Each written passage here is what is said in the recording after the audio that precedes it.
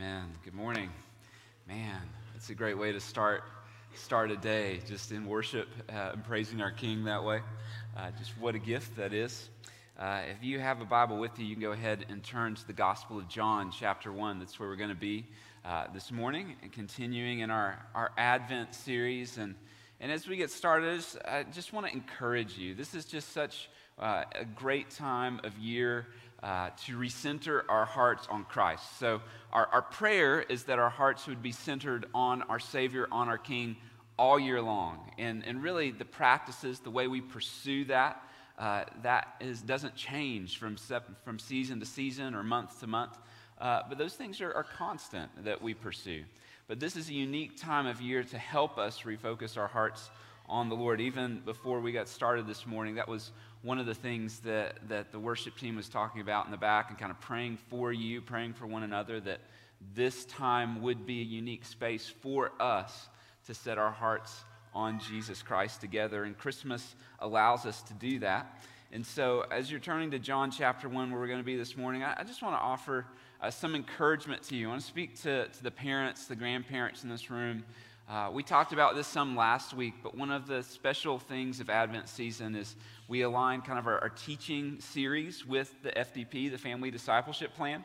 And so the things that we're going to be talking about this morning and looking at from Scripture, you'll be able to take home. They're actually being taught to your kids this morning in their small group, or your students in their small group. And as they're learning about these truths together, it creates a really simple opportunity, if you are a parent, if you're a grandparent, caregiver, for you to be able to talk about these truths at home. But sometimes we still wrestle through the house. So just before we jump into the text this morning, I just want to give you a few just practical thoughts on how do you have these conversations at home? What are some things that you can do that would help you as a parent or grandparent? So here's just a few really quick. And they all start with the letter P, because I'm a Baptist preacher, and so that just makes it really simple, okay? So the first one is this: moms and dads, pray. Pray. If you haven't already, pray and ask that the Lord would give you a heart and a burden for your kids this season, for your grandkids this season.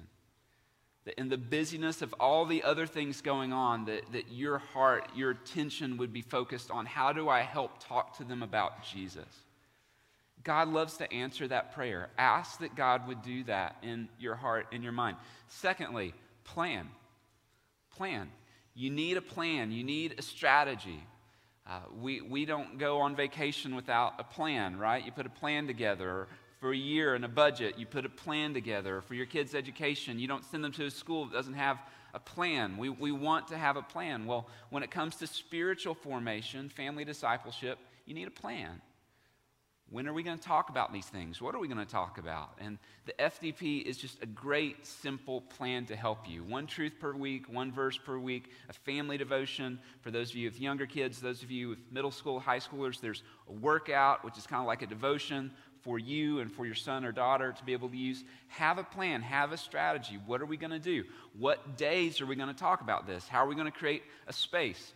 One of the things that we do at our family is Saturday morning is our time for kind of family worship. And we gather around the breakfast table, and usually waffles, pancakes, and some sort of delicious meat is involved. And that's just kind of a rhythm for us. It's very rare we do anything else on Saturday morning, because we're going to come together, we're going to eat and have a good time as a family, but then we're going to talk about the Word. And hopefully we'll do it throughout the week as well, but that's an anchor point for us that we get to have together. A third thing I would encourage you to do is prepare. Prepare. I'm speaking to all the parents in the room, but I'll just speak to the dads specifically for a second, because I am one. Here's what I've found to be true for me. If I will take 20 or 30 minutes at the beginning of the week, dads, and I will pull out that truth, pull out that verse, read through those ideas, and I will ask God to do those things in my heart, I am much more aware of the moments that happen throughout the week that I can talk to my kids about Jesus.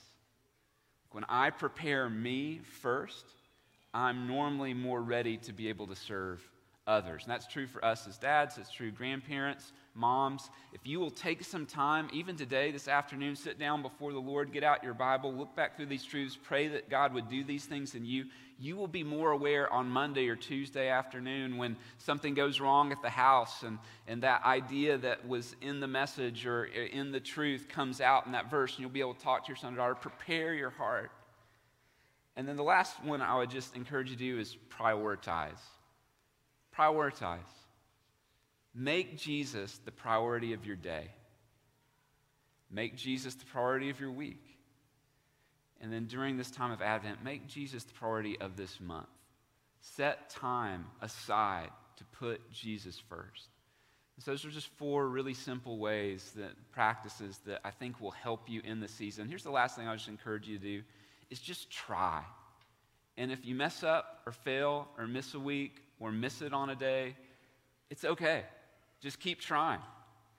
And as a parent, grandparent, you're going to blow it. Sometimes you're going to sin against your kids. Ask for forgiveness and keep trying. The Christian life is just that constant repentance, constant pursuit. Keep leaning in. So with no further ado, just want to encourage you as we go through our text this morning, if you have children, if you have grandchildren, whatever age they are, think not only what the Holy Spirit wants to do in your heart this morning, but how could these truths you take back to your home, to your family, and talk to them, to your kids. So we're going to be doing that this morning. We're also going to be taking the Lord's Supper this morning, so if you've not gotten the elements before we do that, I encourage you to do that as well. So let's go ahead and just dive straight into the Gospel of John. John chapter 1.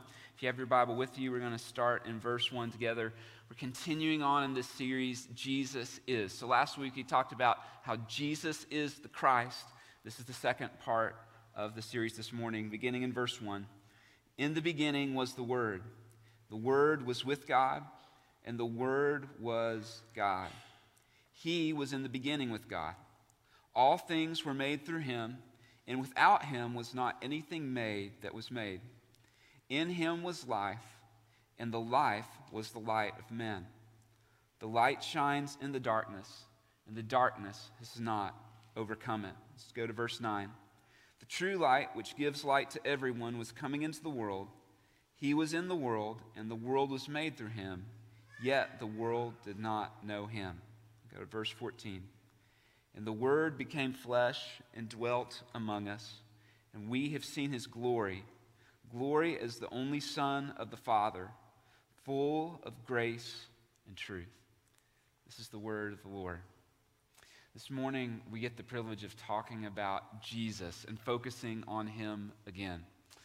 Yesterday, I got to experience something pretty cool. We had some friends in our church who gave myself and 2 of my sons, Jack and Camden, some tickets to go to the ETSU football game. We got to go with them and hang out. And for any of you who are ETSU fans, they had an epic win last night, like last second, come from behind, kind of crazy moment win.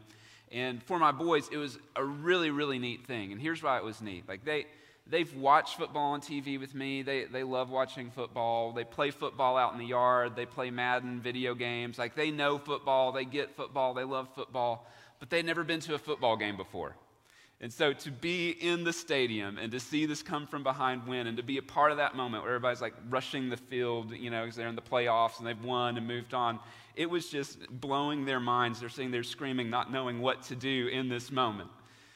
And as I was thinking about that, I was thinking about our text this morning, I think it's really important to understand the context of what the Apostle John is talking about here. God hasn't changed. All throughout the Old Testament, God is the same God as the New Testament. His purposes, his plan, his character, his goodness, his work, the story of redemption that is in the Old Testament, it's the same in the New Testament. It is the same story, same God. There's not a change. There's not a difference in his character. There's not a difference in his purpose. It's not plan A in the Old Testament and plan B in the New Testament. No, same God, same purpose. But there is something uniquely different that happens in the New Testament that the Apostle John wants us to see. That in this holy moment, before in the Old Testament, God spoke through his words and through his actions. But in the New Testament, and what we see in this passage this morning, is now in this holy moment, God is not just speaking through his words or his actions. God is speaking in person. God is speaking through his Son. My boys, they know all about football. They've seen games. They understand it. But it's different when you're there in person. The story has changed in John, and we see that God has come in person, which leads us to our big truth this morning. Jesus is the Word. Jesus is the Word. Jesus is not just God speaking anymore, God acting anymore, but Jesus is God himself, the Word of God coming in a person. Coming in not just human form, but in human form as one of us. Jesus is the Word. I want us to look again, John 1:1. In the beginning was the Word, and the Word was with God, and the Word was God. Jesus is fully God. We're going to talk more about that in the coming weeks, but Jesus, who's not just the Son of God, he is actually God. God in three persons, God in Trinitarian form, one God, three persons. Jesus, fully God, has come representing God to mankind. He is God in the flesh. We see that in verse 14. And the Word became flesh and dwelt among us. And we have seen his glory, glory as the only Son of the Father, full of grace and full of truth. Jesus is the Word. So for us this morning, that raises a really important question, which is this. What does it mean for Jesus to be the Word? What does that mean practically? What implications does that have for us? Why is that such an important thing? Why is John, this is so important, he could have written anything at the beginning of his gospel, but the very first words he writes is, in the beginning was the Word. When an author chooses to start somewhere, that shows important significance. He doesn't want us to miss the fact that Jesus is the Word of God, fully present among us. So why is that important? And so what I want us to do is we're just going to walk through this passage and kind of pull out some of the big ideas, some of the realities of what it means for Jesus to be the Word. And I just want to kind of own it for a minute. I've been really excited to get to preach this passage. There's so much depth and goodness in these words. And they're so deep and so good, I don't understand them all. So I'm going to do the best I can to try to hold out some of these beautiful realities that we see from God's Word. And in the same time, I'm just going to own with you, we need God's help to understand these things. These riches and these depths are too much for our human minds apart from the help of the Holy Spirit. So I just want to pray again for you. Would you pray as well and ask the Lord would help us to understand his word this morning? Father God, we just come to you humbly saying thank you for sending Jesus, the Word in flesh, to save us. As we talk about what it means for Jesus to be the Word, Holy Spirit, help us. Give us eyes to see and ears to hear and hearts to understand and receive these truths this morning, and please change us. I pray even right now for myself and my friends in this room that you give us tender hearts, not hard hearts. Hearts that can receive this word that could change us, and we pray that it would. And it's the name of Jesus we pray. Amen. So what does it mean for Jesus to be the Word? First big idea is this. The Word has always been. The Word has always been. So the first reality means, and is this, it's that Jesus is the eternal Word. This means that Jesus is the eternal Word. He has always existed. He has always been. Again, if you have your Bible open, look in verse 1. In the beginning was the Word. Not in the beginning the Word became, but in the beginning was the Word. That when time started and when this world was created, the Word was already there. He was in the beginning with God. As we keep going, verse 2, he was in the beginning with God. All things were made through him, and without him was not anything made that was made. This means that Jesus has always been. Jesus has always existed. One of the lies that our culture tells us, and that sometimes we hear when you're in school or academy, university, whatever that is that Jesus was just an influential historical figure. That he existed in history, but he was just there for a certain amount of time, and that he was influential and we should follow his teachings, but he's just a historical figure. But what John wants us to know this morning, this is so important, is that Jesus is not just a historical figure. Jesus is the Word eternal. That means Jesus has always been, and Jesus always will be. Amen? He has always existed. He sits outside of time. And we can't even understand that because we are bound by time. We are limited by time. We have a short amount of time on this earth. Some of you have already looked at your watch to say, how long is this message going to be? Like, we feel the weight of time. Time is all around us. But Jesus sits outside of time. He is beyond time. But this is the good news of the gospel.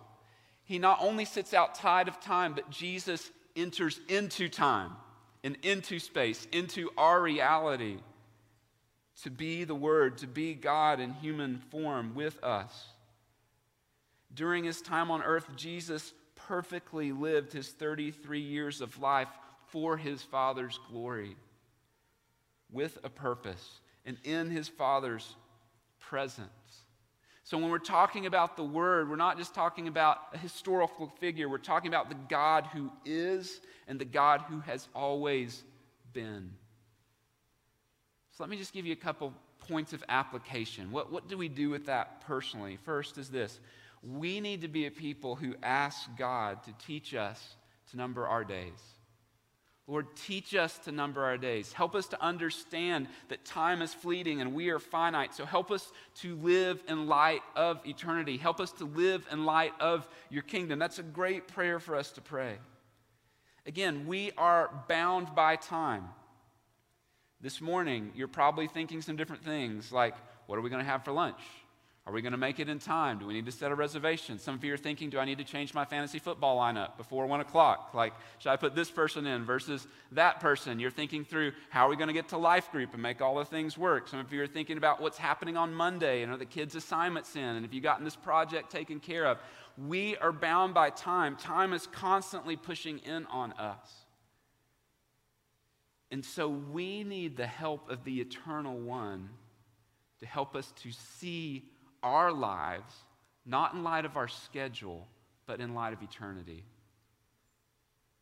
And so there's this great prayer from Psalm chapter 90, verse 12 that says this, so teach us to number our days that we may get a heart of wisdom.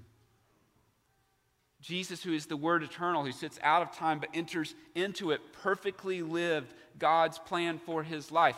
Friends, if you're a Jesus follower, God's plan for your life, putting you on this planet, is to live for his glory.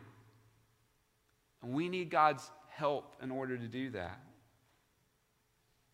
Some of the ways that we live in this time for God's glory are by reorienting our lives around God's kingdom instead of our kingdom. So when we talk about family discipleship, that's setting time aside not to focus on ourselves, but to teach the truths about God.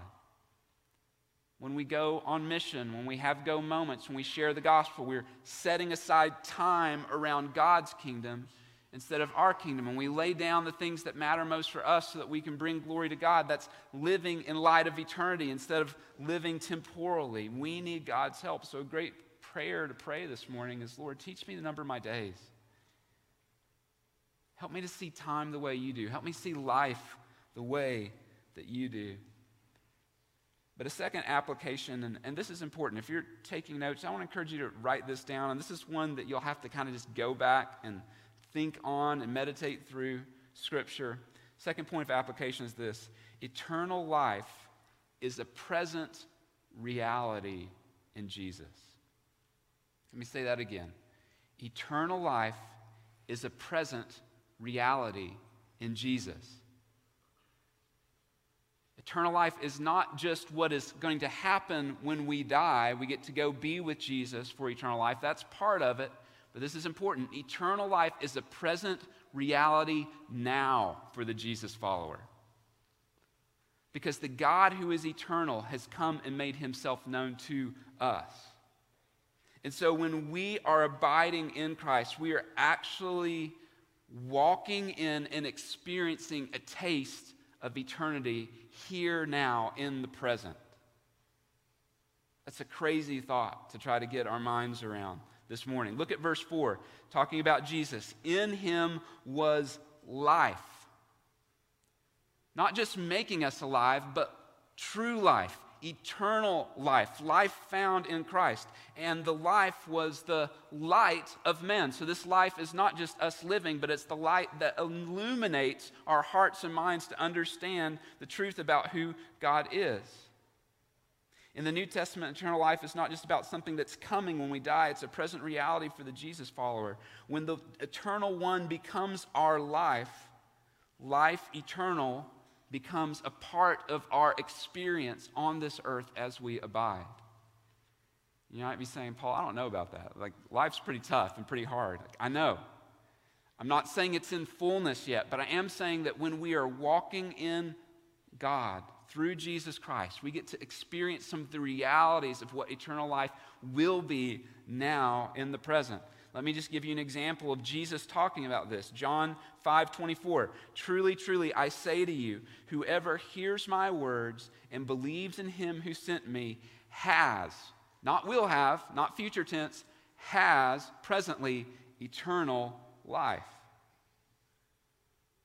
He does not come into judgment, but has passed from death to life. What does that mean? New creation. That if anyone is in Christ, he is a new creation. The old is gone, the new has passed away. And so there is an opportunity for us, for the people of God, to live differently in this life because we don't live for this life anymore. We live for life that's found in Christ.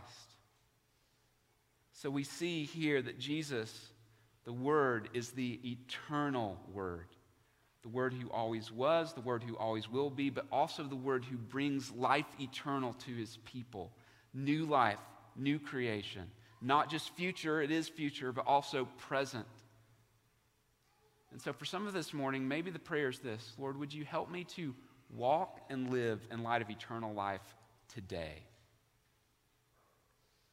As I abide in you, abide in your word, would you help me experience a piece of this eternal life today? Now, let this be a part of my present walking in you, my present reality, which leads to a second big idea this morning. We see that, secondly, the Word is powerful. The Word is not only always existed, but the Word is powerful. This means several different things. I just want to give you several kind of realities of how the Word is powerful. The first one is this: Jesus is the Word divine. He is powerful because he is the Word divine. Verse 1, in the beginning was the Word, and the Word was with God, and this is important, and the Word was God. Jesus is God. Other religions will say that he is like God, or he is like an angel, or he is preeminent, but not God. That's not what John is saying here. He's saying Jesus is fully God. He is fully divine. That's a good place to say amen, right? He is fully God. He is fully divine. We don't worship a creature. We don't worship a special person. No, we worship the Son of God. Fully divine. That's good news for us this morning. One of the lies is that Jesus was just a good man, that he was godlike, or he was secondary to God. But the truth is this: Jesus is fully God. So again, just another point of application to us this morning. And maybe you're here and you're not a Christian. And you'd say, I'm not a Jesus follower. I'm still trying to figure these things out. I'm wrestling through this. Here's what I want you to know, friend. Jesus is the only way to God. Not because he has a higher knowledge or a better way, but because he is the only way. He is God. He is the Word divine. But not only do we see that he's powerful because he's the Word divine, but he's also the Word effectual. Jesus is the Word effectual. Now, we don't use that word a whole lot. So what are we talking about, effectual? It means he brings things into being that are not in being. He brings things into being that do not exist.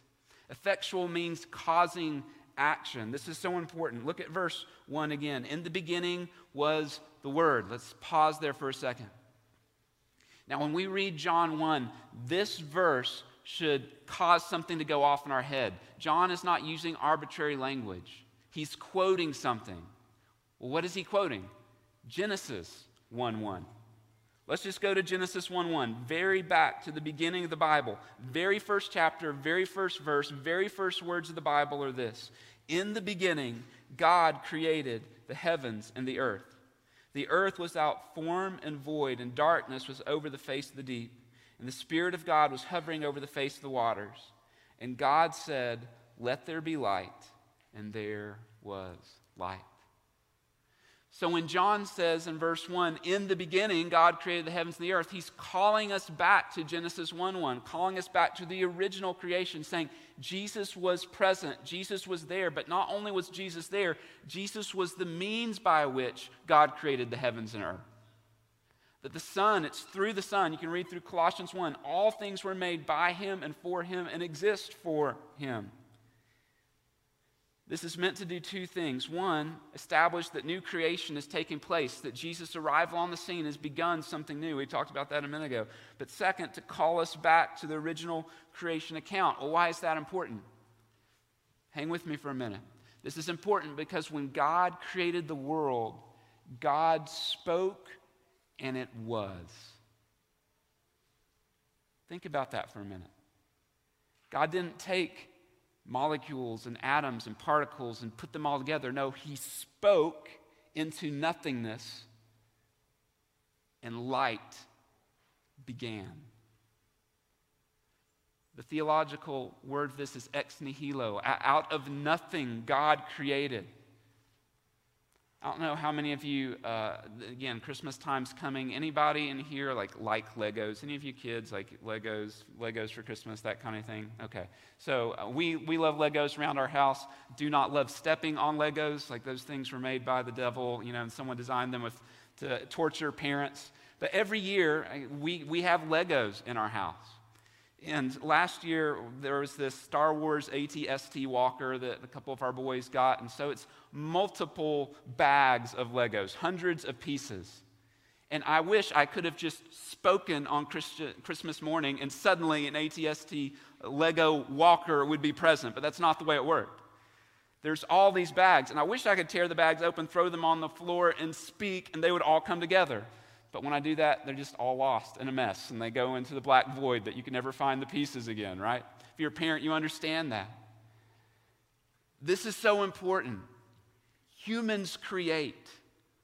We create. Some of you are incredibly creative. Humans actually create things that have never existed before, new technologies and new structures. But this is important. We cannot create out of something that does not exist. Every time a human being has ever made something, they've made it out of something else. That's not the way God creates. God creates out of nothing. God speaks and then it is. Or another way of saying it, and this is really important, God does not just create out of nothing. This is important. God produces what is not.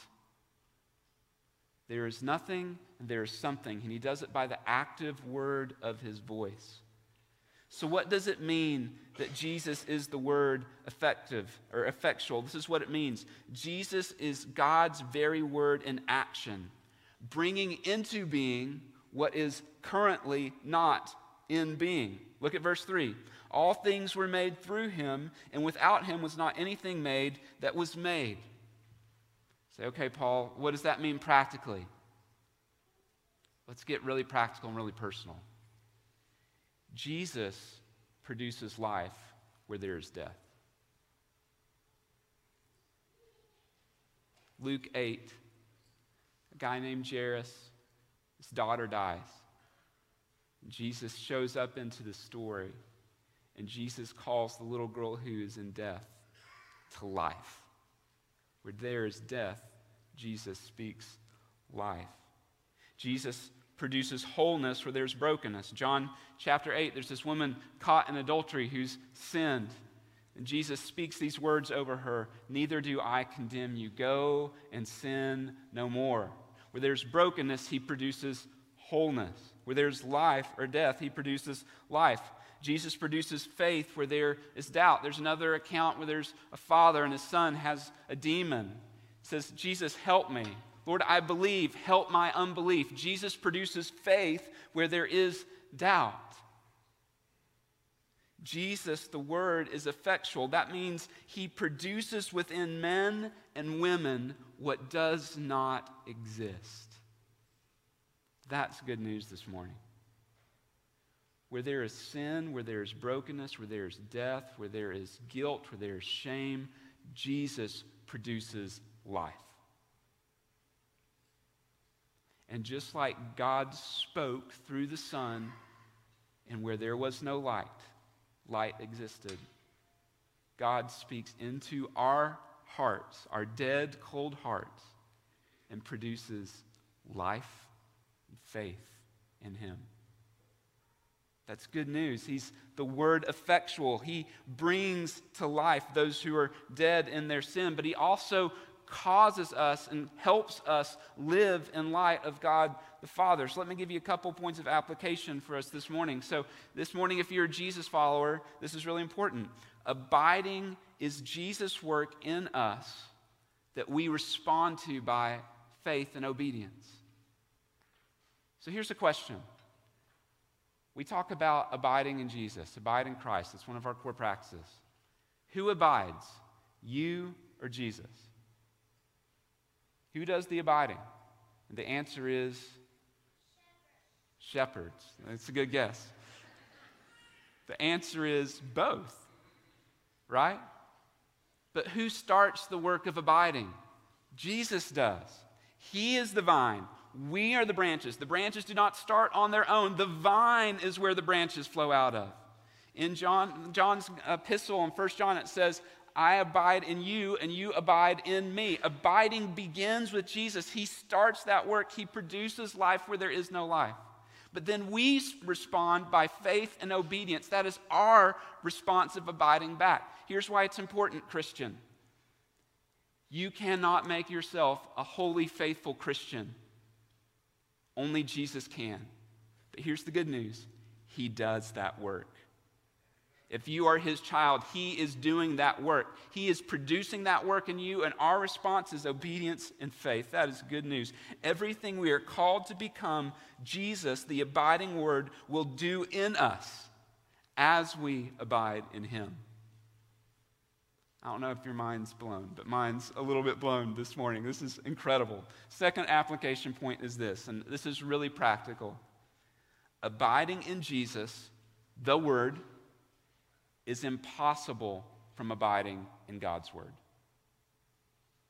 Can I just say that again? Abiding in Jesus, the Word, is impossible apart from abiding in God's Word. Can I get in our business just a little bit more?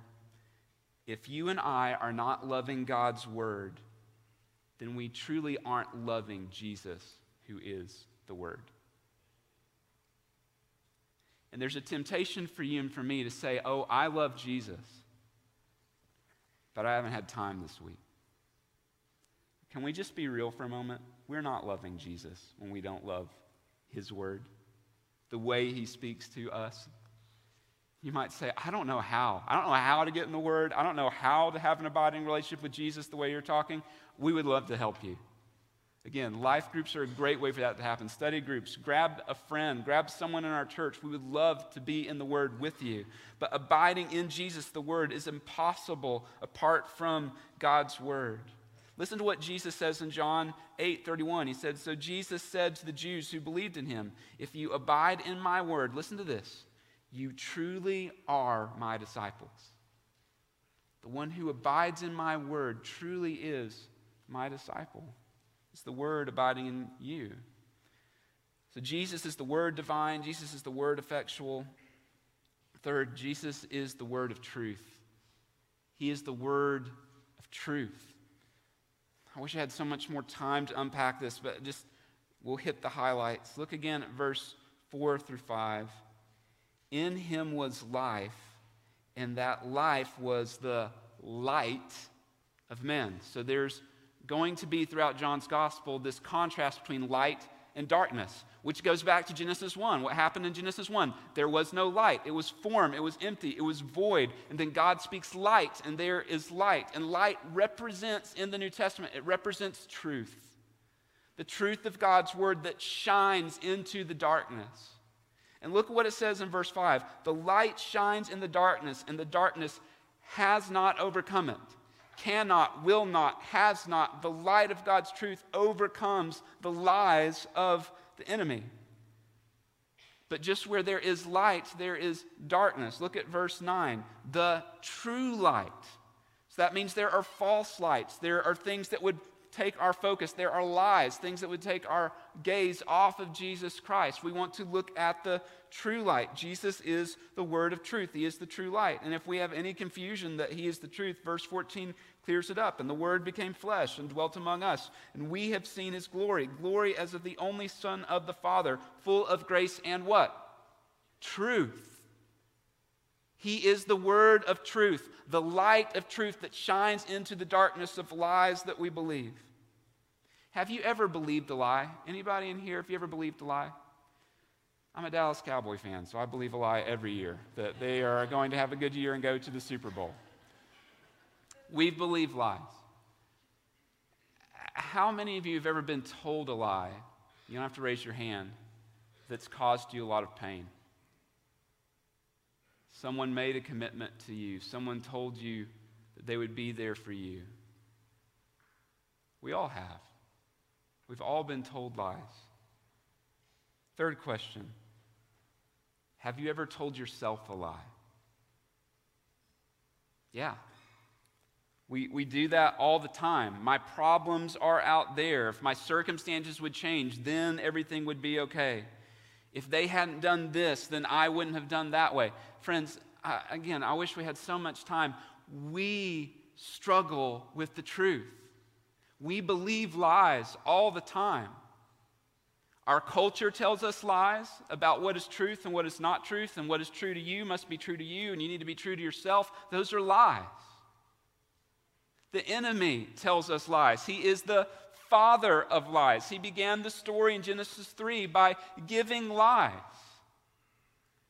But not only does our culture tell us lies, not only does the enemy tell us lies, friends, look at me for a minute. We lie to ourselves. We are prone to self-deception. We create narratives about why we've been wronged and why it's not our fault and why things can never change and why it can never add up and why all these things are true, instead of going to the one who is truth, to the word of truth. But the good news this morning is that Jesus is the word of truth. John 14:6, Jesus said, I am the way and the truth and the life. No one comes to the Father except through me. John 8:31-32. We started this a few minutes ago. So Jesus said to the Jews who believed him, if you abide in my word, you are truly my disciples, and you will know the truth. And the truth will what? Set you free.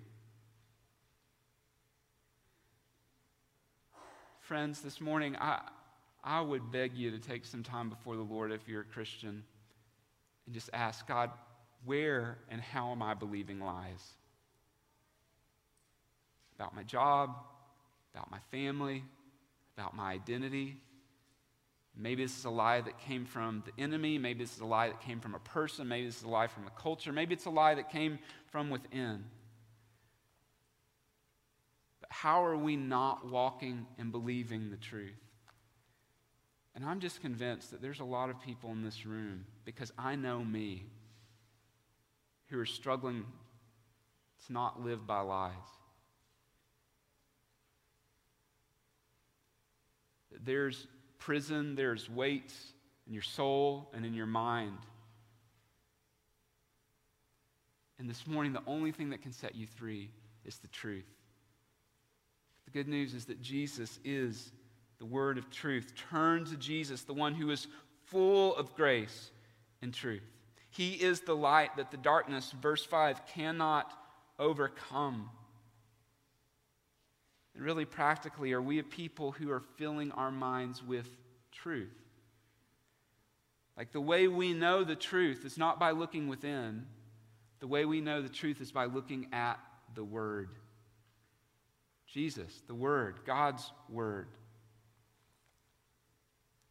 Which leads to our last big idea this morning, which will take us into the Lord's Supper. The Word of God, the Word is God in the flesh. The Word is God in the flesh, meaning this: Jesus is the Word in person. He is the Word in person. He is God in flesh. Look at verse 14. And the Word became flesh and dwelt among us, and we have seen His glory, glory as the only Son of the Father, full of grace and truth. We said this at the beginning. God's self-expression in the Old Testament was always through His spoken word. In creation, God speaks, and what was not is. He speaks in Revelation. He tells His people about Himself. Be holy, for I am holy. God speaks through Moses. He speaks through the prophets. God also speaks through deliverance. He rescues His people by speaking. Let my people go, He says through Moses to Pharaoh.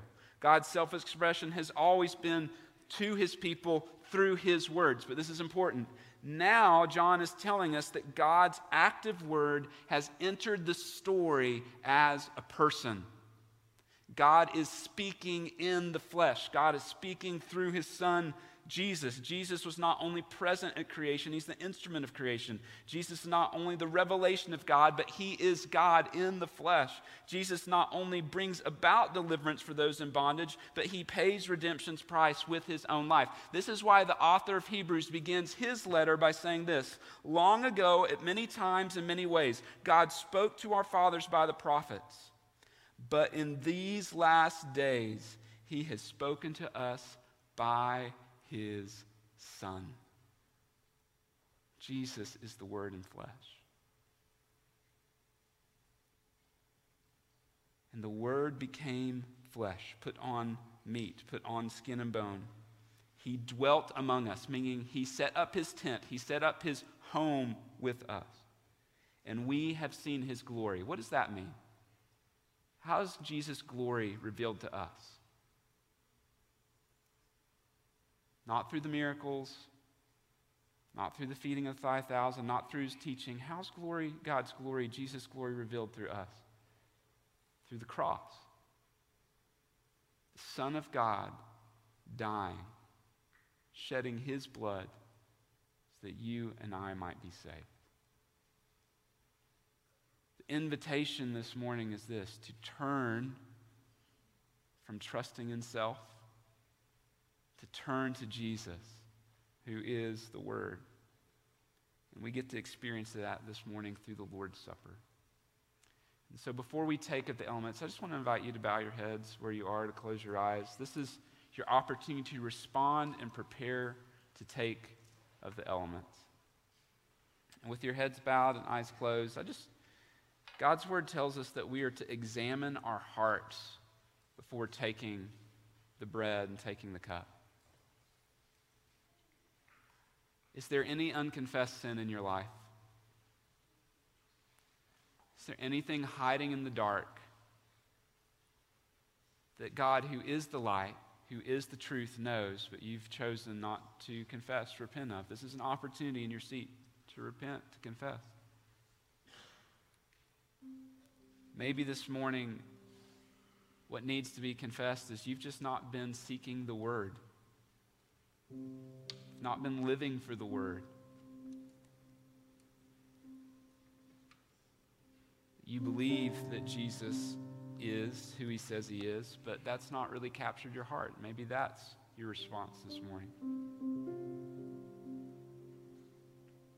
For some of you, maybe one of the lies that you've been believing is that you can't forgive that person for what they've done to you. The hurt is far too deep. The betrayal is far too far. I'm here to tell you this morning that's a lie from the enemy. That the God who became flesh, the Word, forgave you. And if he can forgive you, you can forgive anyone and everyone. It's an opportunity to do that before taking the elements.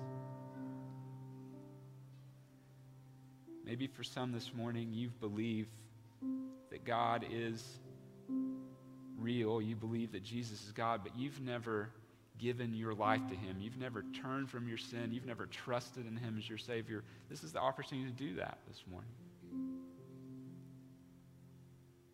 So I'll just give you a moment in silence just to respond, just to prepare your heart for what we're about to do.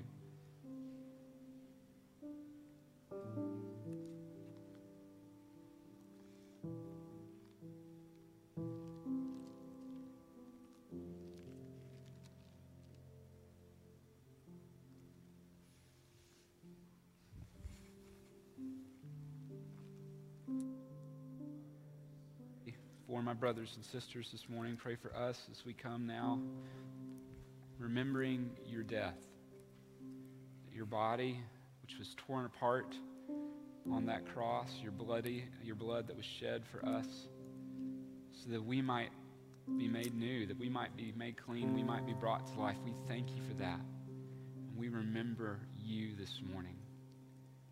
Help us to live in light of your shed blood for us. Help us to be a people who turn from sin, who trust in you.